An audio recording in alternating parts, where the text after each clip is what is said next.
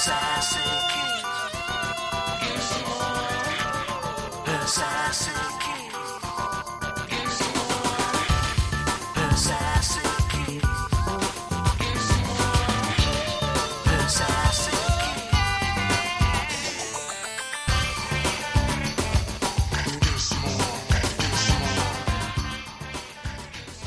you want to hear a fun fact about me, Joe? I would love to hear a fun fact about you, Libby. A fun fact about me is that one of my favorite guilty pleasure movies is 1992's Cool World by Ralph Bakshi. Really? Yes, I have a real soft spot for that garbage film. I have always wanted to go as Hollywood for Halloween. And what has stopped you? I live in upstate New York and I would fucking freeze to death. And also no one would know who I was. They would think I was a slutty Marilyn Monroe. And I don't feel like explaining, no, I'm Hollywood from Ralph Bakshi's 1992 film Cool World. Well, I mean, they wouldn't be wrong, but, you know, specifically, no, it's Hollywood from 1992's Cool World. So that, alas, is a dream unfulfilled. If I had to dress up as any character from Cool World, I guess I could stuff myself into the talking head suit and play Brad Pitt's character. I don't know. I think you should be Nails. Nails. I could probably pull that off. You know, give me a weird derby and a chomp on a cigar. I could probably pull that off. Yeah. I think I could. Actually, in rewatching this, Nails is my favorite character. Oh, Nails is such a cool character. I'm going to say cool like 6,000 times in this episode, and you're going to have to stop me. Anyway, hi. Yes, welcome to the OST Party, a podcast where movie fans and music fans come together to have a rockin' good time talking about movie soundtracks of all sorts. Hi, my name is Joseph Wade. And I'm Libby Cudmore. And this week on the show, we are discussing the 1992 Ralph Bakshi turbo flop, Cool World. Fun, surprisingly, has an amazing soundtrack. It is the only thing he did right. And he didn't even do it, so no. I don't know who to credit for this amazing soundtrack. But we'll get into that in a little bit. But Libby, tell us real quick, what is Cool World? Yeah, so it follows cartoonist Jack Deebs, who's just been released from prison, and his comic book creation, Cool World. He gets sucked into the cool world by the devilish Hollywood, who wants to seduce him so that she can become real and move to Las Vegas and become Marilyn Monroe or something like that. Meanwhile, I don't even know how to explain this. Meanwhile, this movie is complicated. Meanwhile, Frank Harris, played by Brad Pitt, is a human cop, annoyed cop, as they call it, who got sucked into the cool world after a drunk driving accident that killed his mother. He wasn't drunk, he was hit by a drunk driver.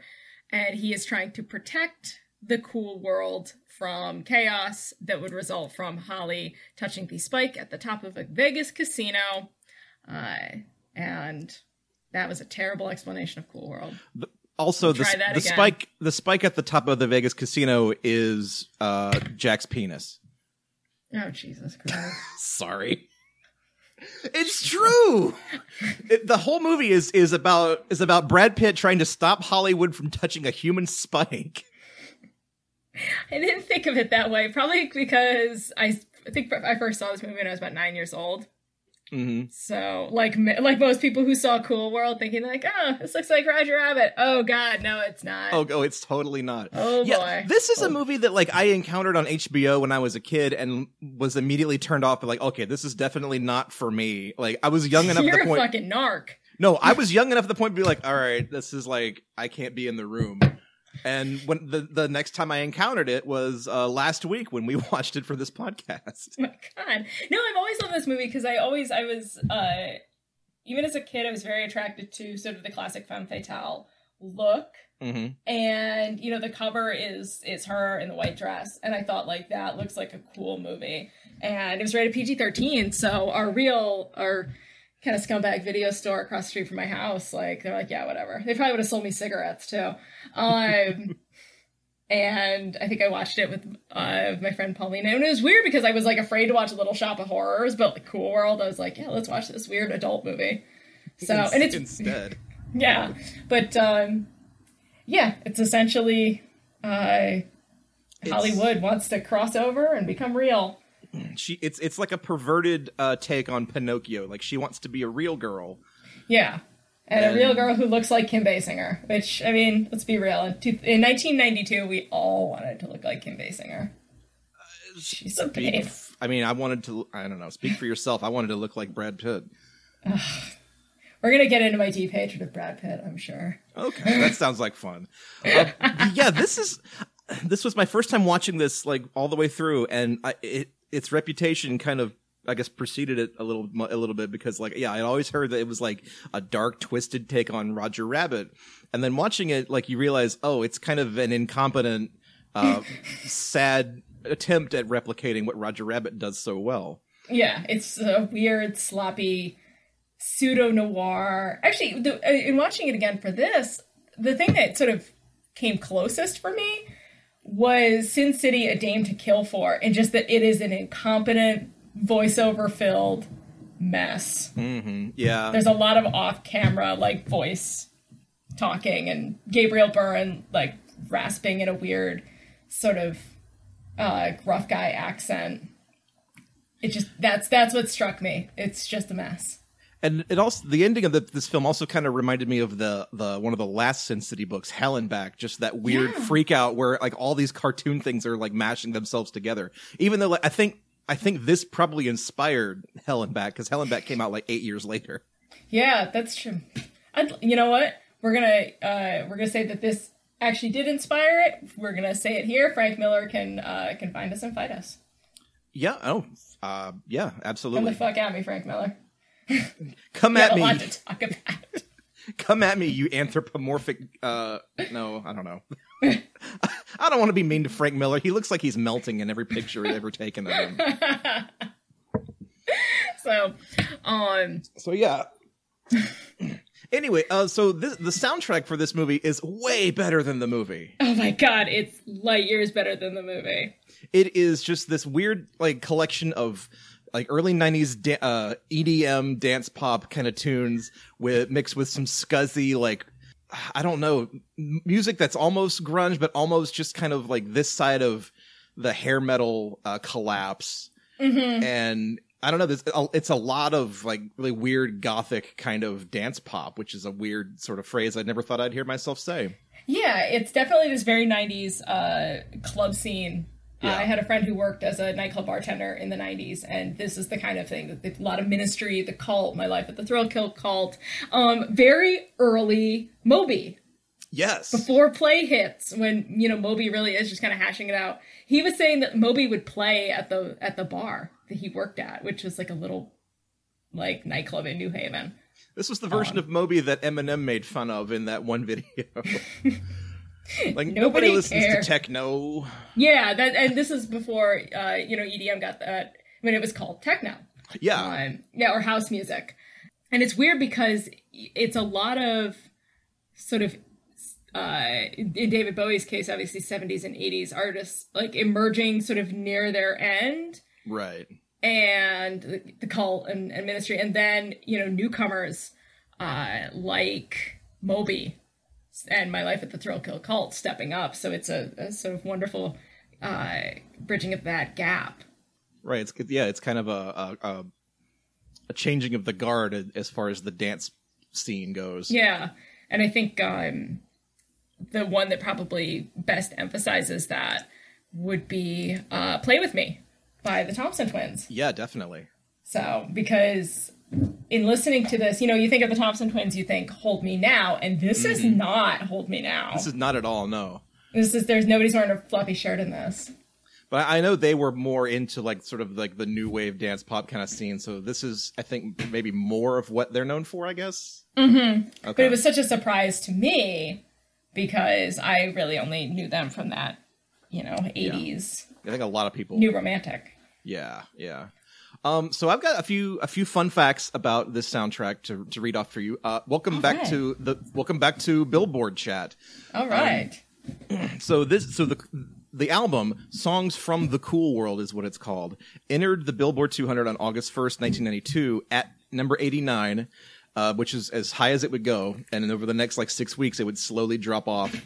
But in that time, over those 6 weeks, the number one album in the country, Billy Ray Cyrus's Some Gave All. Oh. Not a great time. I know, we had a choice. And we may, honestly, I was talking about this with a friend the other night. The fact that we even let Billy Ray Cyrus become what he was, I think that was when the timeline skewed. That was when, when Biff got the almanac. That was when we as a country made a choice to be fucking garbage. But what's crazy is I don't think any of us realized it until Billy Ray Cyrus got a second act in the late 2000s thanks to his kid. I know. We made this happen. This is on us. This is on you, America. But you could have had David Bowie. You could have had David Bowie, but instead you took Billy Ray Cyrus, and look what happened. I hope you're happy, everybody. Anyway, so other music soundtracks in the top 100 the same week that Cool World debuted. Let me just run them off here. Number 14 was Mo Money. Huh. Number 52 was the soundtrack to Singles. Ooh. Number 73 was The Commitments. I don't even know that one. Number 81 was Beauty and the Beast. Had it. And number 93 was Wayne's World. So good company. Pretty good company. Very good company. And also the same week, Ministry's Psalm 69 debuted at 27, which also features NWO, which is on this soundtrack. All right. So it's a big week for Ministry. Yeah, way to go, guys. who got NWO put into this soundtrack for all of 4 or 5 seconds. Yeah, where does that one even play? It's that weird shot over Las Vegas when we're flying into the prison to meet Jack Deebs for the first time. Right.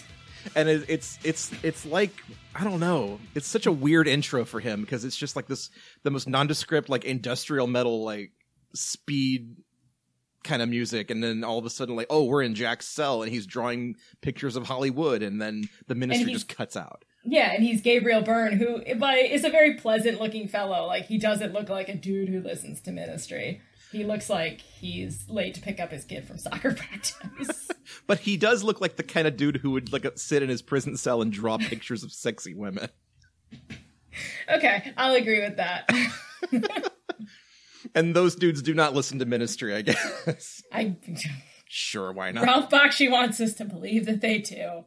I mean, I kind of feel like he's playing Ralph Bakshi, right? Probably. This movie is all of Ralph Bakshi's worst tendencies sort of played out on film. Yeah, it's his nervous breakdown, just presented to all of us. So. So where do we want to start with the soundtrack? I think we should kick off with the top single and track 1, which is Real Cool World by David Bowie.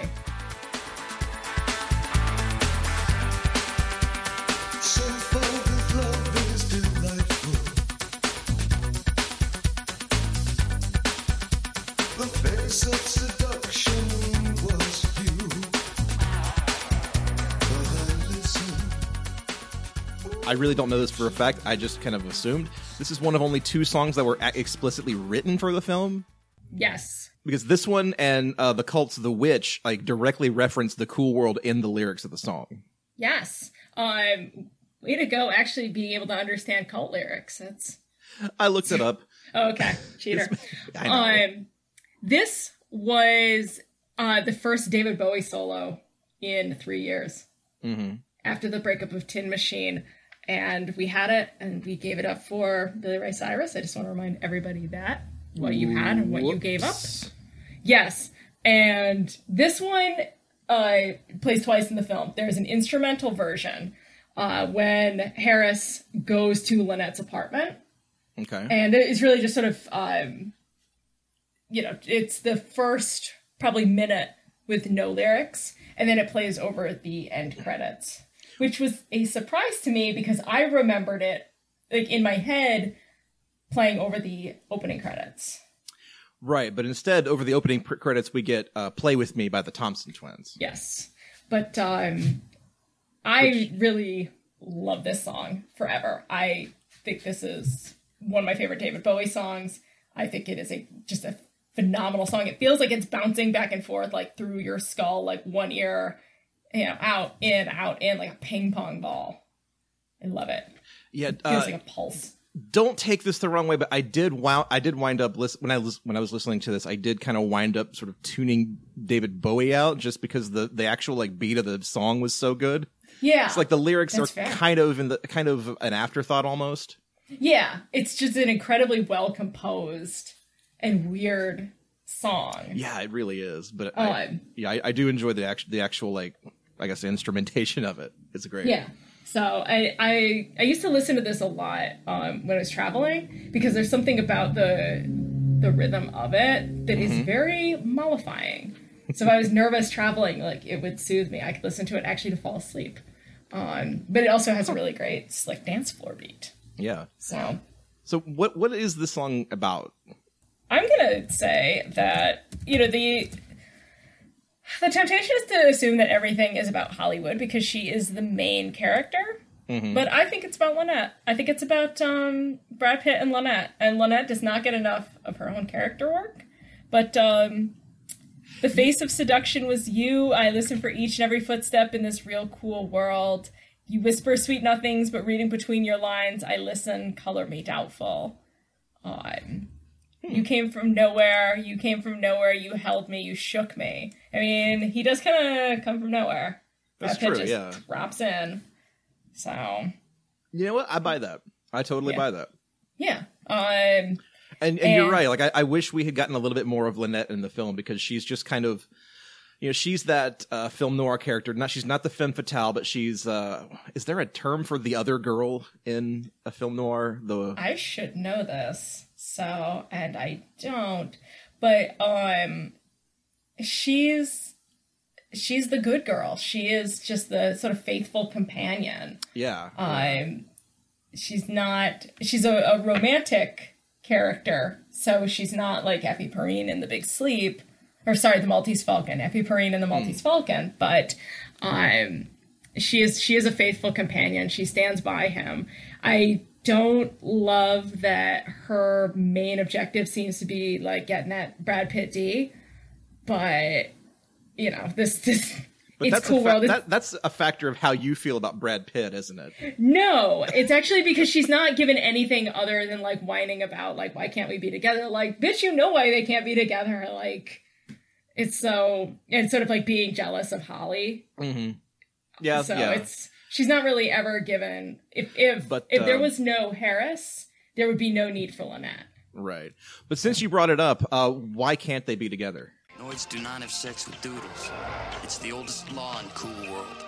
Because for whatever reason in the Cool World, I guess enough humans come through where they had to have a rule put down. You can't fuck a human, even if he looks like Gabriel Byrne. That's such a weird thing in the movie. Like, the one and only rule is that you can't fuck a cartoon or you can't fuck a human. And they apparently only have one police officer in all of Cool World, and it's Brad Pitt. And Nails. And Nails. Okay. Well, you see Frank's police badge on it, and it just says like his badge number is 1. So I just assumed he's the only actual detective. Nails is just kind of like his hanger-on deputy. Yeah, sidekick. But that there's only that one rule, and that it had to be established, which means at some point, and I don't know if that was Vegas Vinny, maybe so a cartoon did fuck a human, yeah, and all hell broke loose. And I feel like that line probably inspired anime. Just like, and dudes forever longing to fuck cartoons.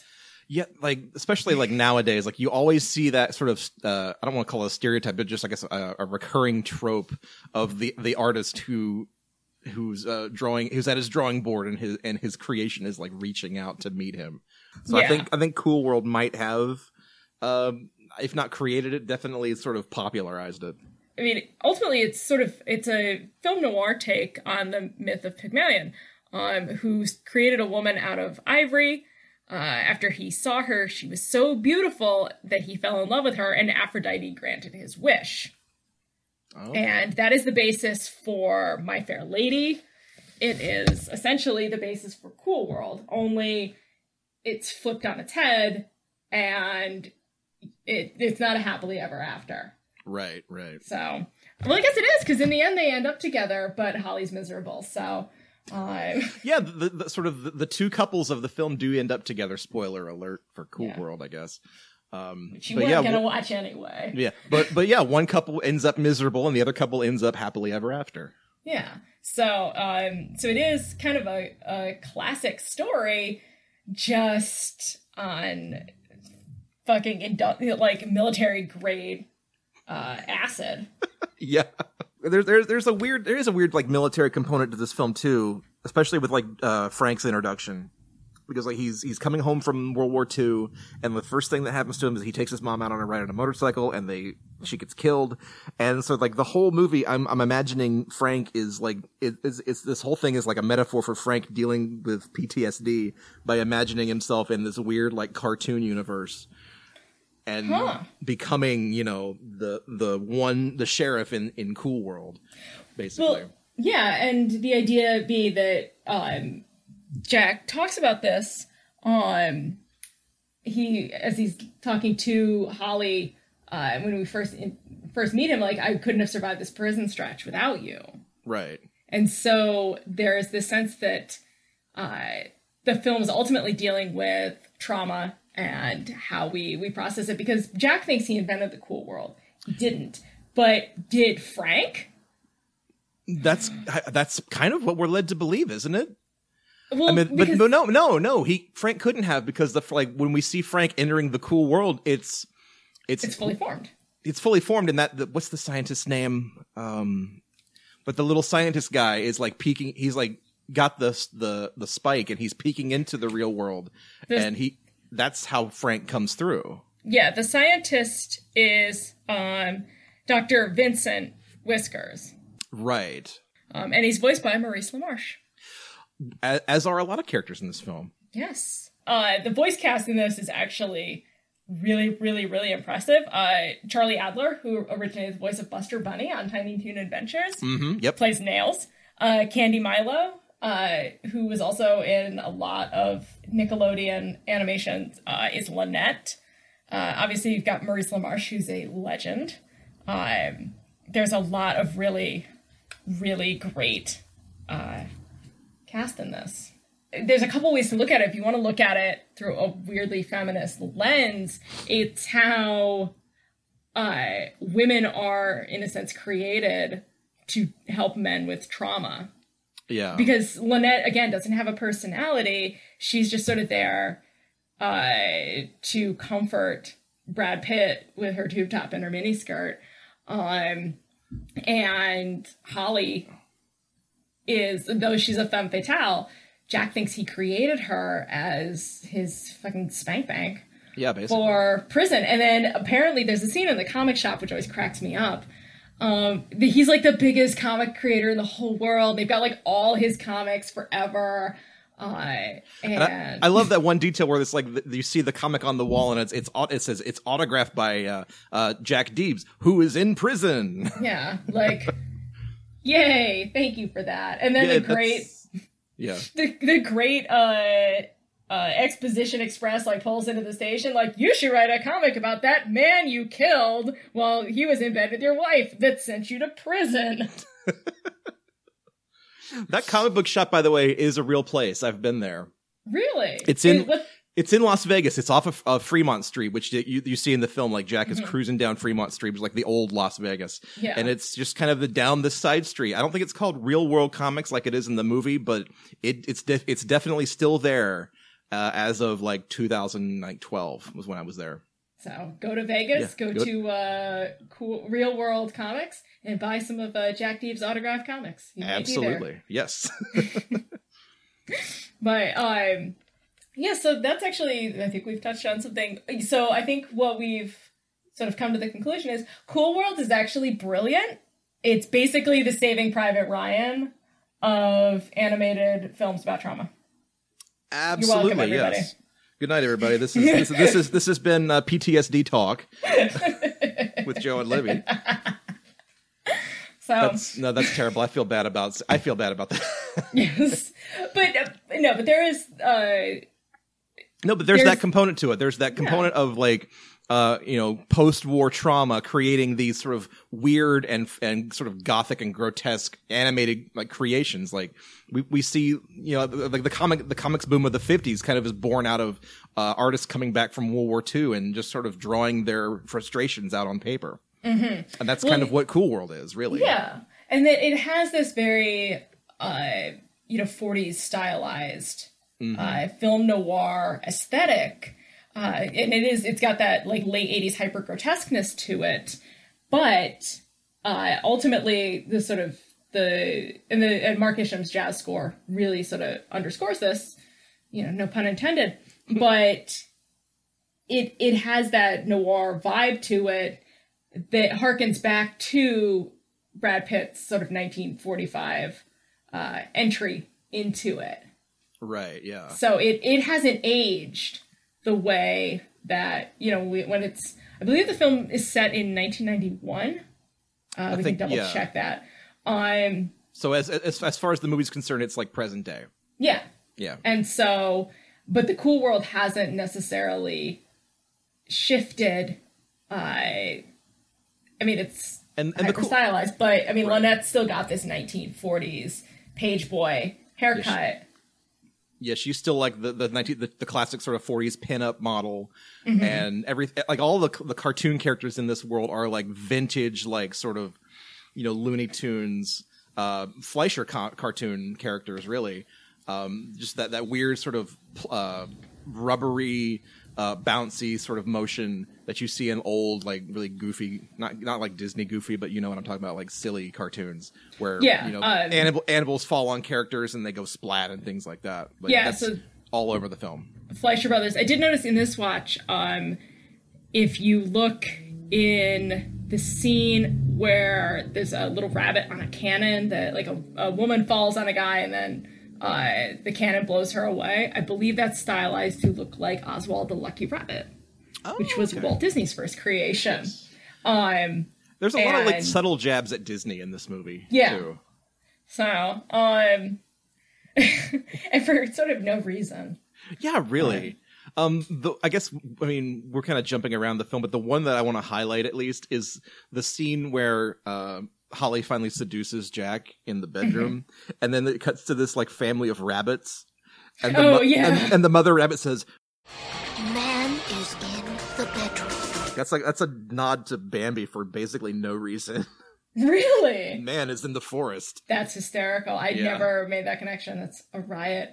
Other animators that get a shout out in this, Tex Avery with the Wolves, are an homage to Red Hot Riding Hood and Swing Shift Cinderella. So you see those sort of well-dressed but vivacious wolves. Which will return when we get around to discussing The Mask. Yes. Oh God. There was a real like suddenly everyone. We're not going to discuss The Mask, are we? Not tonight. Okay. All right. Wait, but there's still the looming threat that we're going to talk about, motherfucker. Well, you're going to do this to me again, aren't you? Yes. You know what? The Mask soundtrack is pretty good. I enjoy the Mask soundtrack. It's you know what? We don't even have to talk about it. No, but yeah, there was that sort of Tex Avery revival that came sort of mixed in with the neo swing movement in the mid to late 90s. Yeah, like I even remember like on the Cartoon Network at the time they had whole blocks of cartoons late at night where it was like the Tex Avery show and the Friz Freeling show, and all these classic animators got their own block on Cartoon Network, and that was kind of my education into the world of like classic animation. Yeah, and so there's definitely Tex Avery is a huge influence clearly on Cool World, and I do want to talk a little bit and we'll actually get back into the music at some point. Yeah, we'll get there. But the design of Cool World I think is one of the coolest pieces about it, because he wanted it to look like you're walking through a painting. So the pieces of set that are real, sometimes you will see the beams supporting them, like you're looking behind if it was a stage set. So they're built with fronts, and then you see the support beams. And I think that is the coolest design. Yeah. They're all jagged.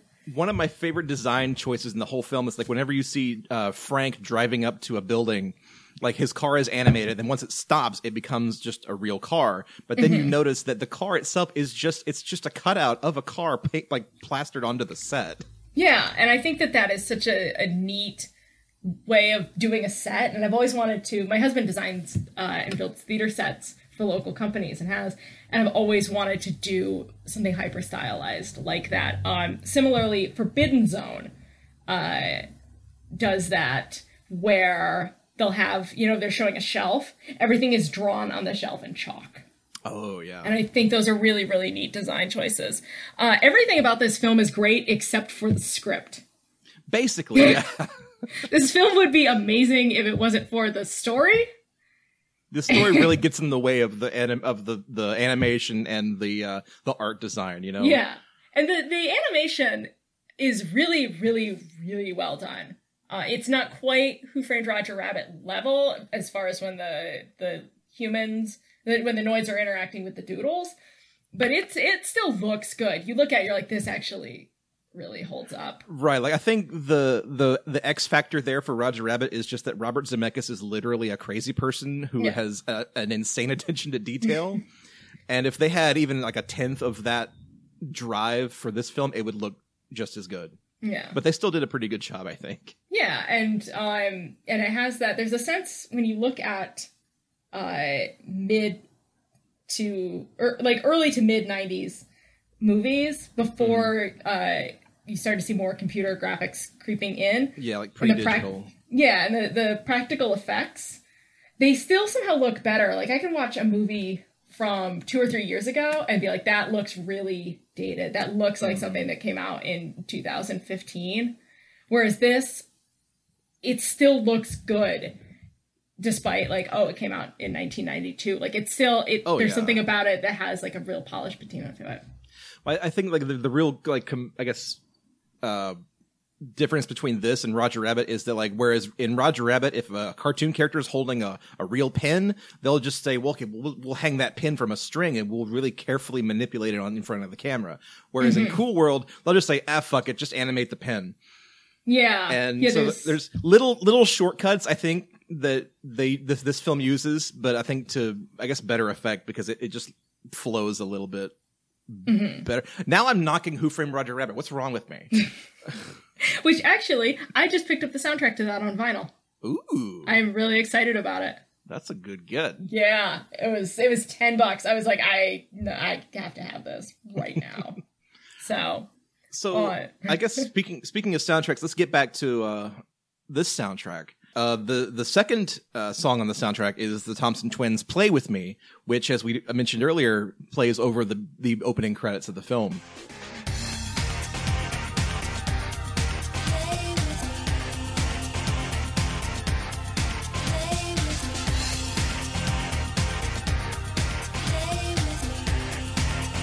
When I was driving around listening to this and this song came on, my first thought was like, this sounds like the menu select screen music for some like mid-90s video game. Like all of a sudden, not the Cool World video game. But not the cool. No, this is like all of a sudden I'm playing 1080 snowboarding again, and I'm back to like 1995. But like this song and a lot of the dance music on this soundtrack really sounds to me like the kind of music that they stole for like mid-90s sports games. Mm-hmm. And I think it's partly because like just the drive and the sort of, I guess the I don't want to say the techno quality of it, but the way it sounds so mechanical and I guess not almost industrial is just, I don't know, this kind of music fascinates me. I wouldn't personally dance to it, but I will drive around all day listening to this. I was dancing to this in my living room earlier. I was actually anyone who has seen me dance, Hollywood is like my dance inspiration. And actually when they animate her dancing, it is beautiful. My guess is it has to be rotoscope. Oh yeah, but it's like the most carefully done sequence in the film is her dancing. Yeah, and it's I wonder why. Yeah, it's beautiful, and I love her outfit. I love that sheer net skirt. Oh yeah. And I've always wanted to wear thigh-high boots. They don't work on me. I look like a pirate hooker. Can't pull it off. But I feel like this song was really kind of wasted. Almost, yeah, because like you get that first taste of it in the opening credits, and then it's sort of just background noise for the rest of the film. Like a lot of the soundtrack is just background noise. Yeah, and it's really good. It's a really, I think this, of all the sort of wordless dance music on here, I feel like this is the strongest piece. Yeah, like that tune. That's going to be in my head for weeks. Oh, yeah. And there is, it does have I don't want to say, there's something about it that feels 1940s jazzy without being like neo jazz. Or there's something about it that harkens to a sort of noir. There's something dirty about it. It has this real like dirty sound, which I really like. It's very like grimy kind of dance pop, which you don't typically think of as being grimy, but this is it. Yeah. This album is pretty grimy.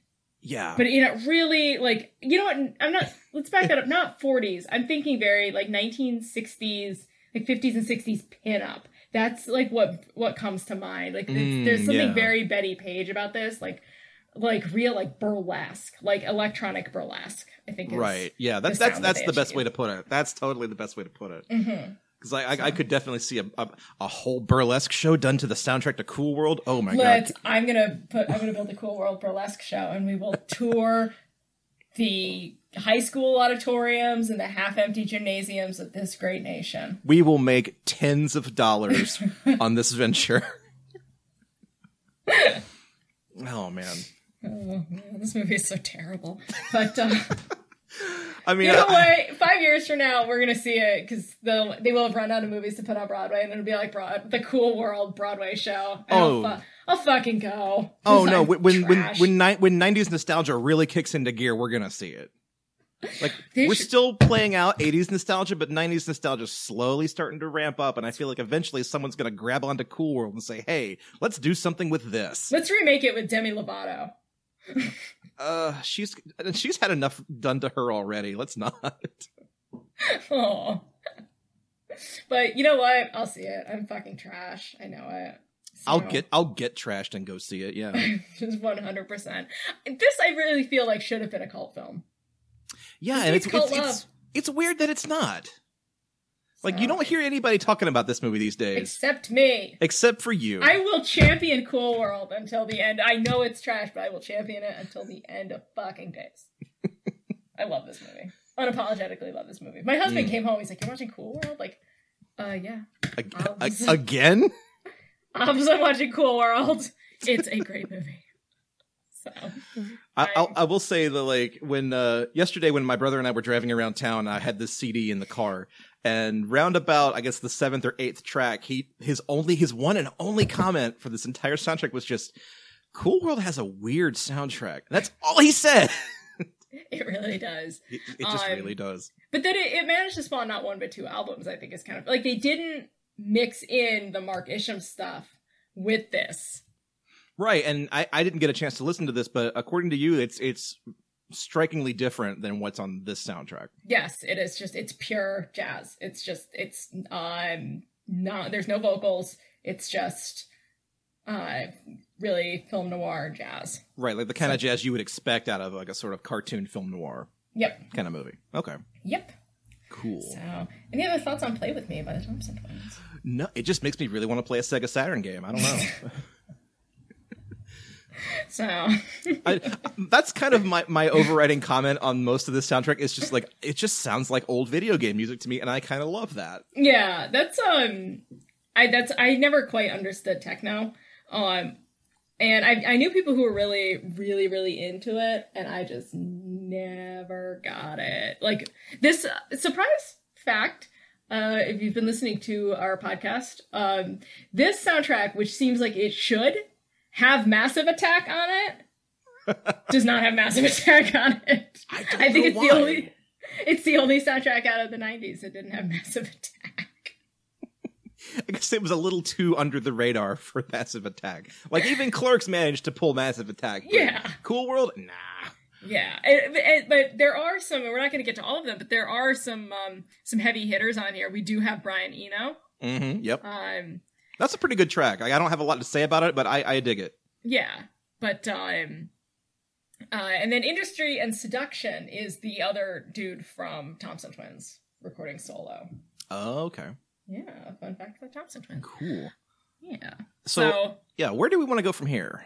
I would like to jump ahead because otherwise we're just going straight down. Yeah. But I would like to talk about Sex on Wheels, which is my favorite. Sex on Wheels, yes. I love this song. This is actually I do love Real Cool World, but Sex on Wheels is probably my favorite track. Sex on wheels, I'll turn you on like a tiger, baby. Hard body, Motor City, love life. I'll take you for a ride down the Mindway, baby. Be my little human sacrifice. And it comes at a great point in the film where there's like this weird chase scene that happens with, oh god, it's Jack and Holly. Yeah, being chased by like the Cool World version of like Keystone Cops, and just a bunch of cartoon like chase scene shit happens, and then meanwhile Sex on Wheels is playing the entire time. I really love the scene. And you sort of get a chance to look at Cool World, the highways and byways, and get to see sort of more of it, rather than just the nightclub in Holly's penthouse. And it's really gorgeously animated. But I have always loved this song. This is probably, like, if I look at my record collection, this is the single, like, filthiest, nastiest sounding song I have. It's either that or White Zombie's cover of I'm Your Boogeyman. It's just like, this is music to strip by. So. Well, I mean, a lot of this soundtrack is, to be honest. Yeah, but this is like real, like, stripper, like bump and grind. And I love every fucking minute of it. I love this song. Before we get into the song a little bit, the version on the soundtrack is known as the Glamour Dyke mix. Mm-hmm. It is not the version that is in the film. That is closer to the album version. This was featured on their album Sexplosion, which has a gorgeous cover. I don't think it might be Betty Page. If not, it's a real close Betty Page lookalike. Probably one of styled in like the Irving Claw poses. Really gorgeous. And but the version that's in the film is likely, and we can't confirm this, but I listened to every version of this that exists, and I believe it is the Motor City remix. How many versions of this song are there? There are a lot. This was a huge dance hit. I actually have a 12-inch given to me by my friend Matthew that he used to play in nightclubs. That is the LP, and it's the radio edit and the LP version. And for those of you who follow my Twitter record show, Record Saturday, we played this as one of our first singles parties. So I believe it was played during All the Singles Ladies in our first year. Ah, okay. So, and it's just such a cool song. But the Motor City edit, or the Motor City remix, features the piano a little more forward. Okay. So it really brings that, like, that sleazy kind of toy piano. Yeah. Which is the best part of the song. It brings that a lot more forward, as opposed to some of the other mixes. But this is a little more of a standard, like, nightclub mix, the Glamour Dyke mix. It almost kind of sounds like an Alice Cooper song to me. Oh, yeah. Like, this is the kind of thing he was doing in 1992.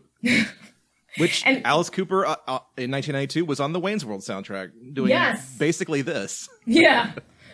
Which was, when did that chart? Or where was that? It was right about the same time, yeah. Yeah. A few notches above Cool World, I believe. Oh yeah, definitely. So, but the thing, this is one of those songs that is kind of iconic to this film, I think. Mm-hmm.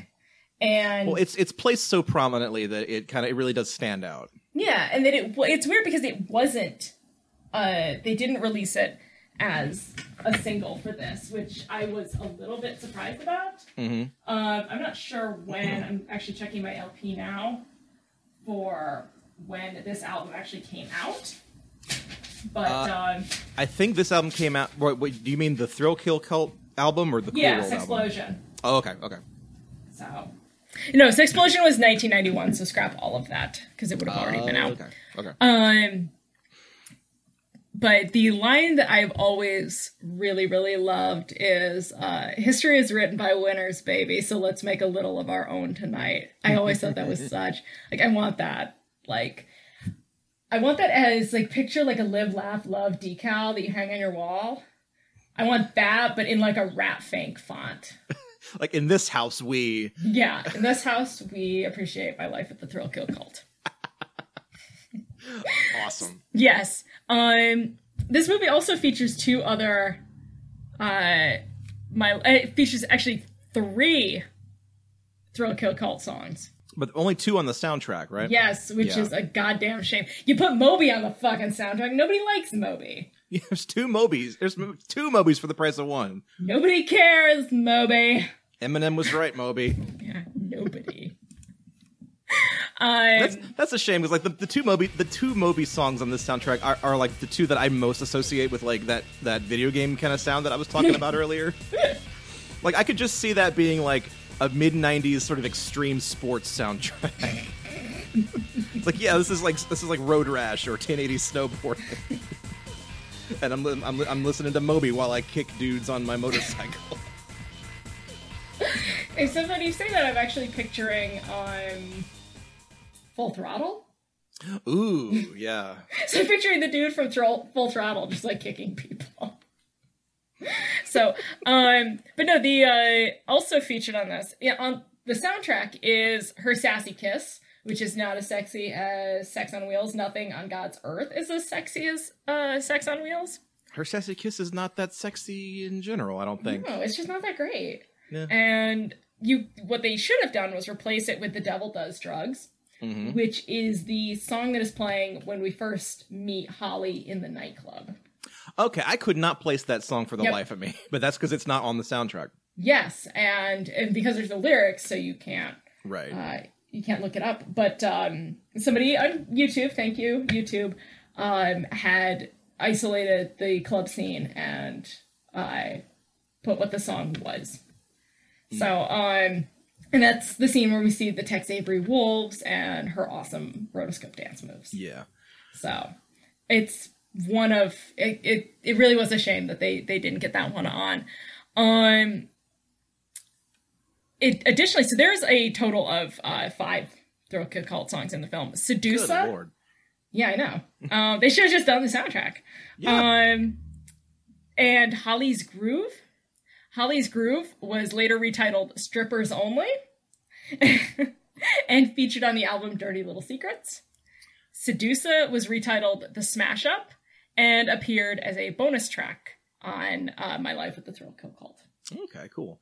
So are any of those songs in the scene where Holly and Jack finally do the thing? I have no idea. Because I just kind of assumed, because I watched that scene a couple times, not because I was fascinated by it, but sure, Joe.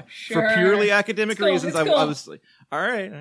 But no, I really wanted to find out, like, what's that song? I was trying to do my due diligence and couldn't figure it out. My guess is if I had to, I would say probably Sedusa. But we should probably check that before we go to press with this. I like in that scene that she's wearing gloves. Yep. She has like weird gloves on and then takes them off. I don't know what that's about. I don't know people's weird sex shit. It was probably a factor of like, okay, this is a PG-13 film, but we're going to animate this woman having sex with this dude. What can we do to make this as sexy as possible without crossing over into R rating? It's like, well, we'll give her gloves and we'll have her sexily take the gloves off. Yeah, but I mean, she's like grinding on him. Oh yeah, she's grinding hard. And so it's, yeah. And he seems like really bored with it. There's like that one shot where he's like talking about like, oh, you know, Frank told us we can't do this, and he's kind of terrified by it. Yeah, but also like, dude, this is your first lady out of prison. Enjoy, relax, enjoy yourself. You only created this thing. Yeah, exactly. Like, don't tell me you haven't spanked it to Holly. Right. So, I don't know. Yeah, like you fucking murdered a dude. Are you really gonna let some copper tell you? You're really scared of Brad Pitt. Yeah, like, exactly. Like Brad Pitt can't like strong arm anybody into doing anything in Cool World. Like, Yeah. come on. Least of all Holly. Like there's that scene where he goes to Holly to like, you know, kind of impress upon her, like, don't fuck this guy. and she is so like not having any of it. Like not listening to him, not even like paying him really much mind, but she's still trying to like get into his pants too, because like all she wants is She just wants that D. all she wants is that human D, you know? She is so thirsty. I would love to see Hollywood's Instagram. Oh god. It would be nothing but misattributed Marilyn Monroe quotes. Yeah, it really would. And like thirsty pictures of just like feeling cute, might delete this later. Or like there's that scene, like that scene where he's like, you know, giving her the talk and whatnot, and he leaves and he's like, keep your legs crossed. And as soon as he's like out of the frame, she just kind of like slouches and, you know, let's spread some wide, and then like 100 cartoon characters pop out of the back of the couch to ogle that. Yeah, and she's wearing underpants. Oh, yeah, but it's them? still like Yeah. just that pose and that look on her face, like, fuck you can't tell me what to do.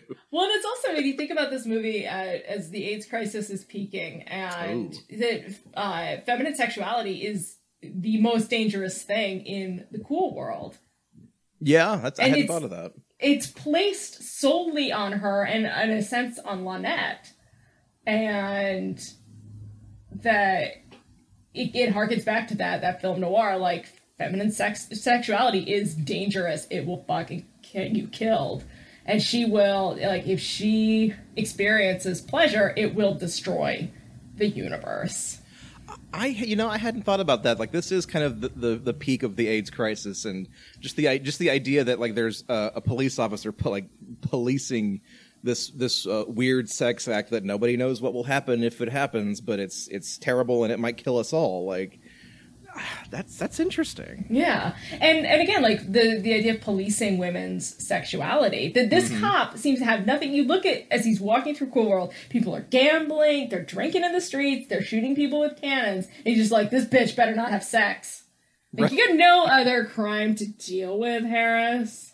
But then Really? again, like there's something about that makes me wonder if that's like a statement on Ralph Bakshi talking about animation and trying to keep adult themes out of animation.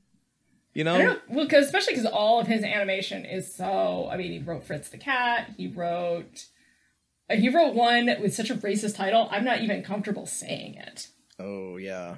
That was like incredibly well acclaimed for its statements on racism. But like, I'm not gonna say the title. I know which one you're Yeah. talking about.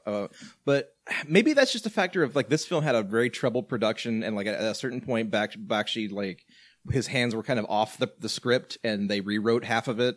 So maybe they were trying to write his sort of neuroses out of the film by that point. Yeah, because there's that whole undercurrent of like, you know, Frank is trying to keep adult themes out of, like, you know, keep adult themes in the form of sex out of the cool world.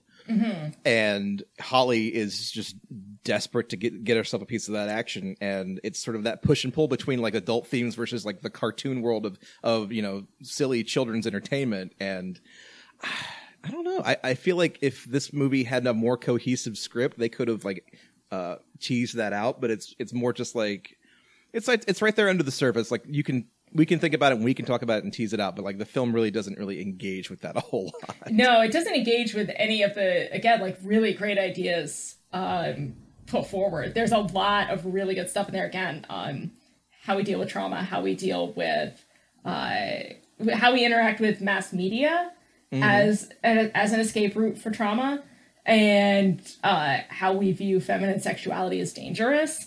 And the film was just like, no, here's a sexy lady dancing and now some cartoons. Like, Exactly. It wants to have its cake, but then it also just wants to watch Holly dance for 90 minutes. well, like, I guess masturbating with the cake. I mean, if you're into food play, sure. Yeah. It's just, it gets weird. This It makes a mess. Yeah. And then, you know, touching the soundtrack, you know, going back to that, the soundtrack is very adult-oriented in that it is nightclub music. You would have to be 21 or older to get past the velvet rope to dance to this soundtrack. Definitely. But they made a video game. And at that point, video games were aimed at children. Oh yeah, like this And is it's Super Nintendo, I guess, or Sega, Yep. Sega Genesis. Yeah, and video games were for kids. But it's a movie that a kid couldn't see and certainly wouldn't get anything out of. right. Like if I had seen this when it came out, I don't know what I would have made of it. It would have made you a man, is what it would have done. This. But yeah, so there's a weird push and pull with that. Yeah, I don't know. So I just noticed something on the film's Wikipedia page now, and we're just talking about Wikipedia at this point. But it's interesting to me. On Cool World's Wikipedia page, it says, Noids redirects here. For information about notifications of infectious diseases in the UK, see the UK statutory notification system. Whoa. So there's like a whole second like subtext regarding noids that we hadn't even touched on, but we kind of backed into it with the talk of like infectious diseases and whatnot. Huh. That is weird. Yeah. When they say noids in the film, my first thought is Dominoes and the Noid, which is, again, I'm sure totally intended. And the fact that he doesn't show up in this film kind of surprises me. Yeah, well, or humanoids, Yeah. But as I'm reading about the Noid is a physical manifestation of all the challenges inherent in getting a pizza delivered in 90 minutes or less. So you look at the commercials, and there's a lot of like anvils dropping and things like that. And that, you know what? I drop all that. That's I don't know. I don't know where that's going. We're just talking about like cartoon ephemera now, and that's Yes. fine. Like Okay. that's what this movie is. It's just cartoon ephemera shoved into like 90 minutes. But whatever, we'll move on. Yeah. Okay. Any other thoughts on My Life with the Thrill Kill Cult or No. on Wheels? Sex on Wheels is great though. Like I don't know. I don't know what to tell you about it. Just that it's amazing Just and that it's should be amazing. played at everything. Absolutely. Bar mitzvahs, weddings. Graduations, Veterans Day, Yeah, parades. exactly. You This know. this song was like, yeah. This one apparently like really gets people out on the dance floor. That's It's just good. like it's 'Cause such it a should. bump and grind. Yeah, this is a jam. Speaking of jams and songs that go on forever, let's talk real quick about The Cult and the song The Witch. Yes.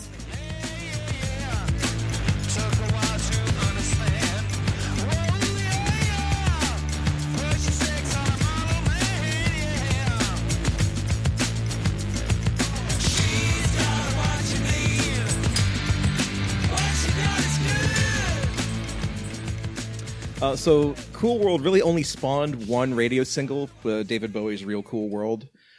But that did not stop The Cult from releasing this as a single themselves, because there is a music video for this song.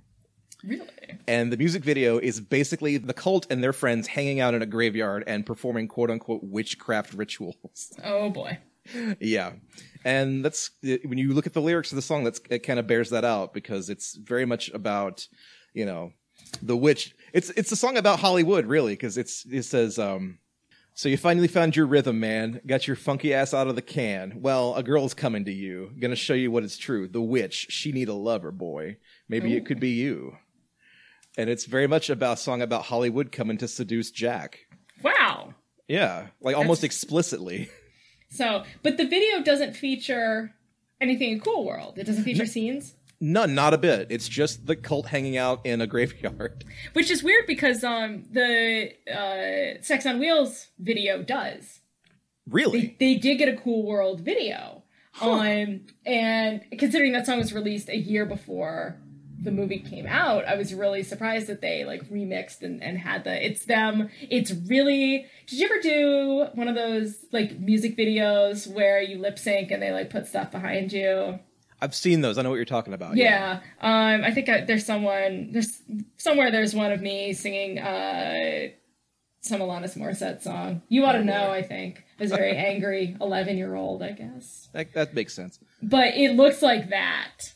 Like, it's worth looking up because it looks like something you would do with your friends at the state fair. Oh, yeah. It's okay. really, the production values are not good. That's all But, they could muster, I guess. Yeah, and they got like Hollywood like dancing up on the band. But that surprises me then that this did not get a music video, a Cool World music video. How sad is that? I have a feeling it was because, like, I feel like the cult was probably expecting this to be like the big single from the movie, and then when the movie didn't release it, they were like, all right, fine, fuck you, we'll do it ourselves. Yeah. And so how did this one chart? This one, I don't think it charted. Oh. But yeah, it was written for the film, released as an individual single, released on the soundtrack. It doesn't appear on any of the cult's other albums. But but The Witch is this very long, sort of 7-minute like epic. It's very much like what the cult were doing in the late 80s and early 90s, kind of that groove metal, kind of like a hippie jam kind of thing, but it's very dark and seductive, and Ian Astbury is just singing and grooving about Hollywood, like coming to seduce ya, boy. And I really enjoy this song. Like this is one of maybe one of my favorite cult songs. Having now just discovered it's up there. It's climbing the ranks. It's climbing the ranks. Like, Rise, you better watch it because The Witch is coming for you.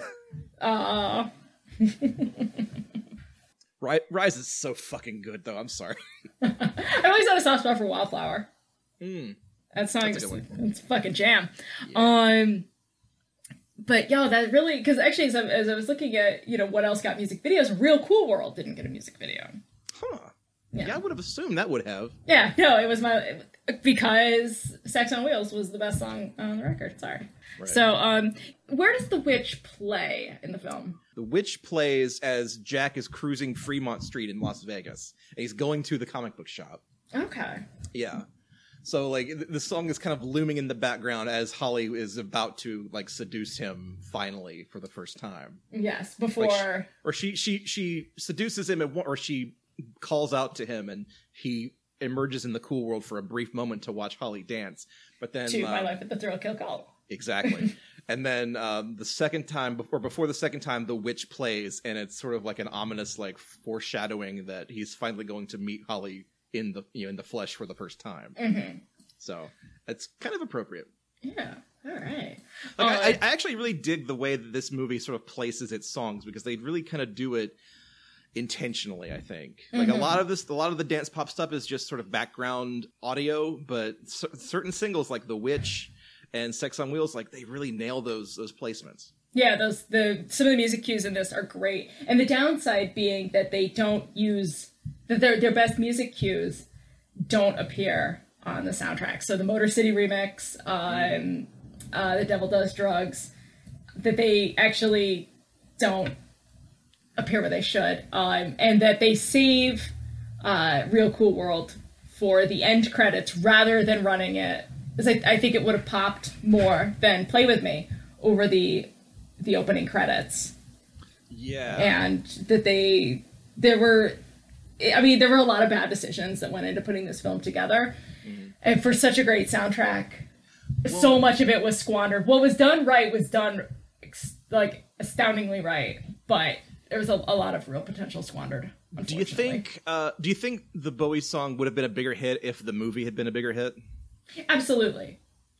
But because like one of the factors I think in from Batman Forever in Kiss from a Rose being a big hit is Kiss from a Rose and Hold Me Thrill Me being big hits was the fact that they played over the end credits kind of triumphantly in that movie, and the fact that it was such a big hit kind of fueled the soundtrack sales. Oh, of course. But also that they got videos, which is one more way you haven't seen it on. So you're like, oh, but But I feel like if this movie had caught fire, they would have like realized their mistake and gotten Bowie into a studio to make a video. Oh yeah, absolutely. But I think that, and that might be what makes the album so much better than the movie, is it really is stocked with a lot of great music that may or may not have either appeared in the film or appeared in very limited capacity. Right. Yeah. And so it does hold together as an actual album outside of the movie, because none of it is really, with the exception of The Witch and Sex on Wheels, none of it's really tied to the film. Right, yeah. I mean, it hangs together as a soundtrack much better than the film hangs together as a film. Yes. Because like there's the middle section of the film where like the plot really kind of kicks in and you're like, okay, I'm into this now. And like the first act and the last act are just like nothing. They just fall apart. A sloppy mess. Like the middle like 45 minutes of this film really works. Yeah. So the last song I want to talk about is Electronic's Disappointed.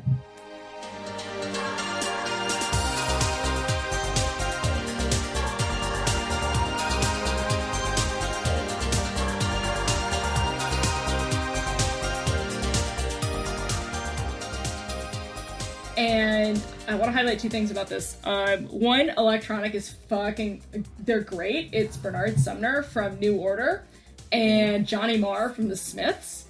So this one actually features Neil Tennant of the Pet Shop Boys. So it is a super group of 80s British awesomeness that rules forever. And this song plays right near the end. Holly is in Vegas. She's trying to get into the club to get the spike, and the showgirls are dancing to it, which is a weird choice for showgirls. It just seems... I would have gone... Isn't that the scene where like she's a human now, and then she like kind of takes over the nightclub act and starts singing that Marilyn Monroe song? No, that's earlier. This is after she's broken free of Jack. She's stolen his car and is trying to get to the spike. And she gets thrown out because she's asking, are you Vegas Vinny? Are you Vegas Vinny? Are you Vegas Vinny? And they kick her out, and she climbs and kills Brad Pitt. Now, what's interesting to me about this is that this song was released as a single. It was released as a 7-inch and a 12-inch, but never appeared on an electronic album until 2006's Get the Message, which was their greatest hits. Wow. So the only place you could get this was the Cool World soundtrack. That's a recurring theme, I guess, is like a lot of songs that you would think would be, you know, studio album tracks wound up on these soundtracks, kind of never to be seen or heard from again. Yeah, and it's electronic was, you know, they had their big hit was Getting Away with It, which is also great. And fun fact about Morrissey, and how much everybody hates Morrissey. Of course, that's amazing. I just absolutely love. But like Real Cool World appeared on 1993's Black Tie White Noise. Oh, I didn't know that. Okay. Yeah, and the Witch, you know, up here. I'm still figuring out where the hell the Witch went. Yeah, but you know, a lot of these other songs ended up on albums, but they didn't. And it was, you know, by all accounts, a fairly successful single. Mm-hmm. Disappointed, you know, did well enough, but it was right before New Order recorded Republic. It was the last major commercial success. So why not put it on an album? Why wait, you know, till 2006? That is strange. Like, why so long? Yeah, I guess they thought, well, it's on a soundtrack, we don't need to. But it wasn't. This was not like it was a B-side. It was a commercial hit. It had the 4 major formats. So I don't know. But I mean, that's a kind of a running theme with a lot of soundtrack songs, is like that's the only place they'll show up until, you know, years and years later when they'll kind of finally appear on a greatest hits collection or something. Yeah. Like this is going to be such a strange diversion, but one of my favorite Red Hot Chili Peppers songs appears of all places on the Pretty Woman soundtrack. And then nowhere else but like a random like greatest hits package that they put together later on. Well, similarly, Double Back, as we talked about last week, yes, absolutely. does not appear on the soundtrack, but appears on the greatest hits. Huh. So, well, at least the greatest hits like gave it its due, because that song rules. That song fucking bangs. Yeah. So, and there's. We could talk about a lot more of the Cool World soundtrack. Again, we've got Moby, we've got Brian Eno, we've got Ministry, The Future Sound of London, which is Papua New Guinea, is a super boring track that is garbage. That is like a real low point. It sounds like nothing. But my constant refrain that it's all just background video game noise. Yeah, that is that one I think really is like the most video game noise. But I want to talk briefly on the Mark Isham score, sure, yeah. which is a separate album, and there's two. Most of the score is sort of blah, but the opening music we hear is called the Cool World Stomp. Mm-hmm. And it's very short. It's only a few minutes, but it is such a jam. It is sexy. It is jazzy. It is like really horn forward. It's so good. And then the reprise of it, which I think is like 58 seconds long, is right at the end when he becomes a doodle. With that weird, like, oh, if she killed him while she was a doodle, he becomes a doodle, which makes no sense. It's bullshit. It's real bullshit. It's real, like, dramatic tension bullshit. Yeah. And, although props to Lon Ever being like, that bitch! Like, the way she says it is so mean. Oh. Poor Lynette. But it adds, it's not unlike the wolves sort of shouting at Holly in the nightclub scene. It adds this vocal, like, oh yeah, that really, really elevates like an already great piece of music. Right. To just probably, I wish it was on this soundtrack, because the rest of the soundtrack really isn't worth it. But the score, I mean, the soundtrack is worth it, but the score, those are the only two pieces, but they're really good. Well, I kind of wish that this soundtrack had done what a lot of other soundtracks will do, is they'll take one or two tracks from the score and put that at the end of the pop music soundtrack, just as like, oh, by the way, for those of you who like orchestral stuff, here's a little taste of that. Yeah. You know, like I wish that this soundtrack had done that, because I do like a lot of that, the jazzy, like Mark Isham stuff on this soundtrack. But it really doesn't, because the rest of it is really just filler between those 2 points. Yeah. So, all right. So I guess final update for The Cult and The Witch. Originally appeared on the Cool World soundtrack, and then subsequently on 4 separate greatest hits collections. Nice. So The Cult knew what they had, and they constantly exploited it. So, well, they should have, because they rule. Yeah. Absolutely. So my question is, does this hold together as a soundtrack album? I think it does. All right. As much of it as is, I keep calling it just background video game filler. You know, it's listenable. Like I cruised around town for like 3 hours listening to this soundtrack, and I never got bored of it.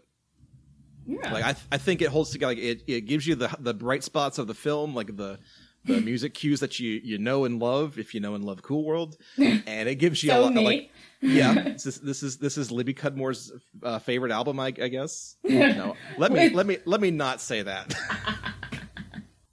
This is like pure Libby, I guess. Yeah, there you go. This is like pure Libby pop soundtrack, 101. Yep, basically, yeah.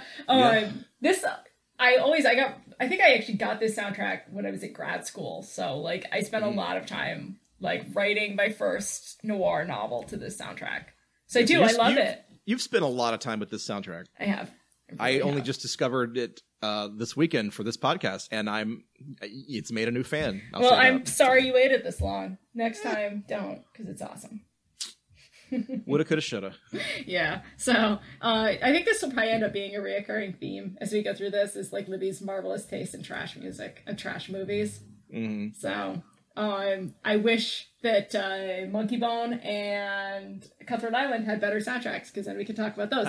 Because I also love those. And Monkey Bone, very similar to Cool World, in that it's just trash. But yeah, Cool World is definitely worth a listen, if not necessarily worth a watch. I mean, it's a fascinating movie, but I don't know that I liked it very much. Yeah, it's not. It's a beautiful. It's like, it's cool to watch. Just turn the sound off, I guess, and just like look at it as a piece of art, or put the Cool World soundtrack on while you watch it. There you go. Yeah, turn the sound off and just put on the CD and go to town. As I was looking for this, obviously I've got the CD. It is not available on Spotify. And wow. This is something that you and I were talking about a little on Twitter, that Spotify is now doing, people are getting rid of the soundtrack album and just going with the playlist, which is garbage. Yeah, when I originally tried to listen to this on, not on Spotify, but on YouTube, a lot of the tracks were restricted in the US. Like you couldn't watch or listen to them. So I'm glad I found myself an actual physical copy. I can't believe you actually found a physical copy. That isn't making, I ordered mine from Amazon. The big thrift store here in town, Ed McKay's Used Books, has an amazing treasure trove of just garbage that you can sift through, and like the soundtrack section is heavily stocked. Nice. Like it is made for this podcast. I love it. But that at this, and I guess that will make the licensing for, these Spotify playlist soundtracks easier.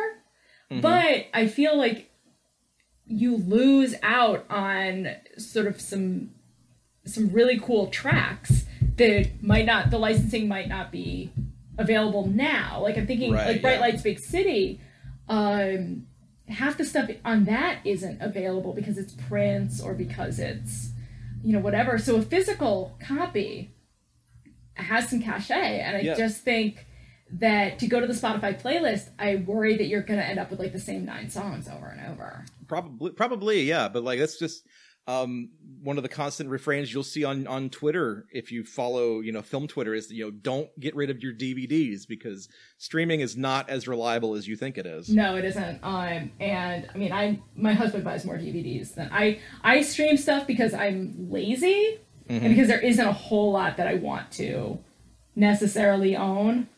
I'm only going to watch it once, but yeah. Oddly enough, Cool World is available on Amazon Prime to stream, so you got that going for you. Yeah, I have it on DVD. It is one of the few films I actually do own on DVD. And part of that's because I move a lot, but I also buy records. So Ian's like, do not on me about my DVD collection. You have 3 bins of records. Let me tell you something about moving physical media. I just moved into a house, and I have 3 giant boxes of DVDs waiting to be unpacked. Mm-hmm. So I know the struggle is real, and meanwhile, I have my one tiny crate of LPs, not nearly taking up as much space. Yeah, no, and my records are heavy. So that's where we're going to leave it for this week on OST Party. If you've got any questions or comments or recommendations for future episodes, you can get at us at OST Party on Twitter, or email us at ostpartypod@gmail.com. Libby, where can they find you on the internet? You can find me at Libby Cudmore on Twitter. And at Record Saturday on Instagram. Yeah. If you like pictures of my cats. And you can find me on Twitter at Cordial Wombat, and the same at Cordial Wombat on Instagram if you like pictures of nothing. I take a lot of dumb pictures of touristy shit. That's kind of my thing. Yeah, they're awesome. So what's coming up next week on the podcast? Next time, we will be discussing the Smash Mouth paradox. Ooh, that sounds terrifying. In the late 90s and early 2000s, Smash Mouth was on every single movie soundtrack ever made. Yes, it was required by law that you have Smash Mouth's All-Star on literally every soundtrack produced between those years. If you didn't, you were thrown in Guantanamo Bay. Yes. Fun fact. And not only that, but Smash Mouth was there for it. It is all connected. It is all canon, and we'll talk about it next time. Aren't you glad you found this podcast? Anyway, so for OST Party, I am Joseph Wade. And I'm Libby Cudmore. Buy the ticket. Take the ride.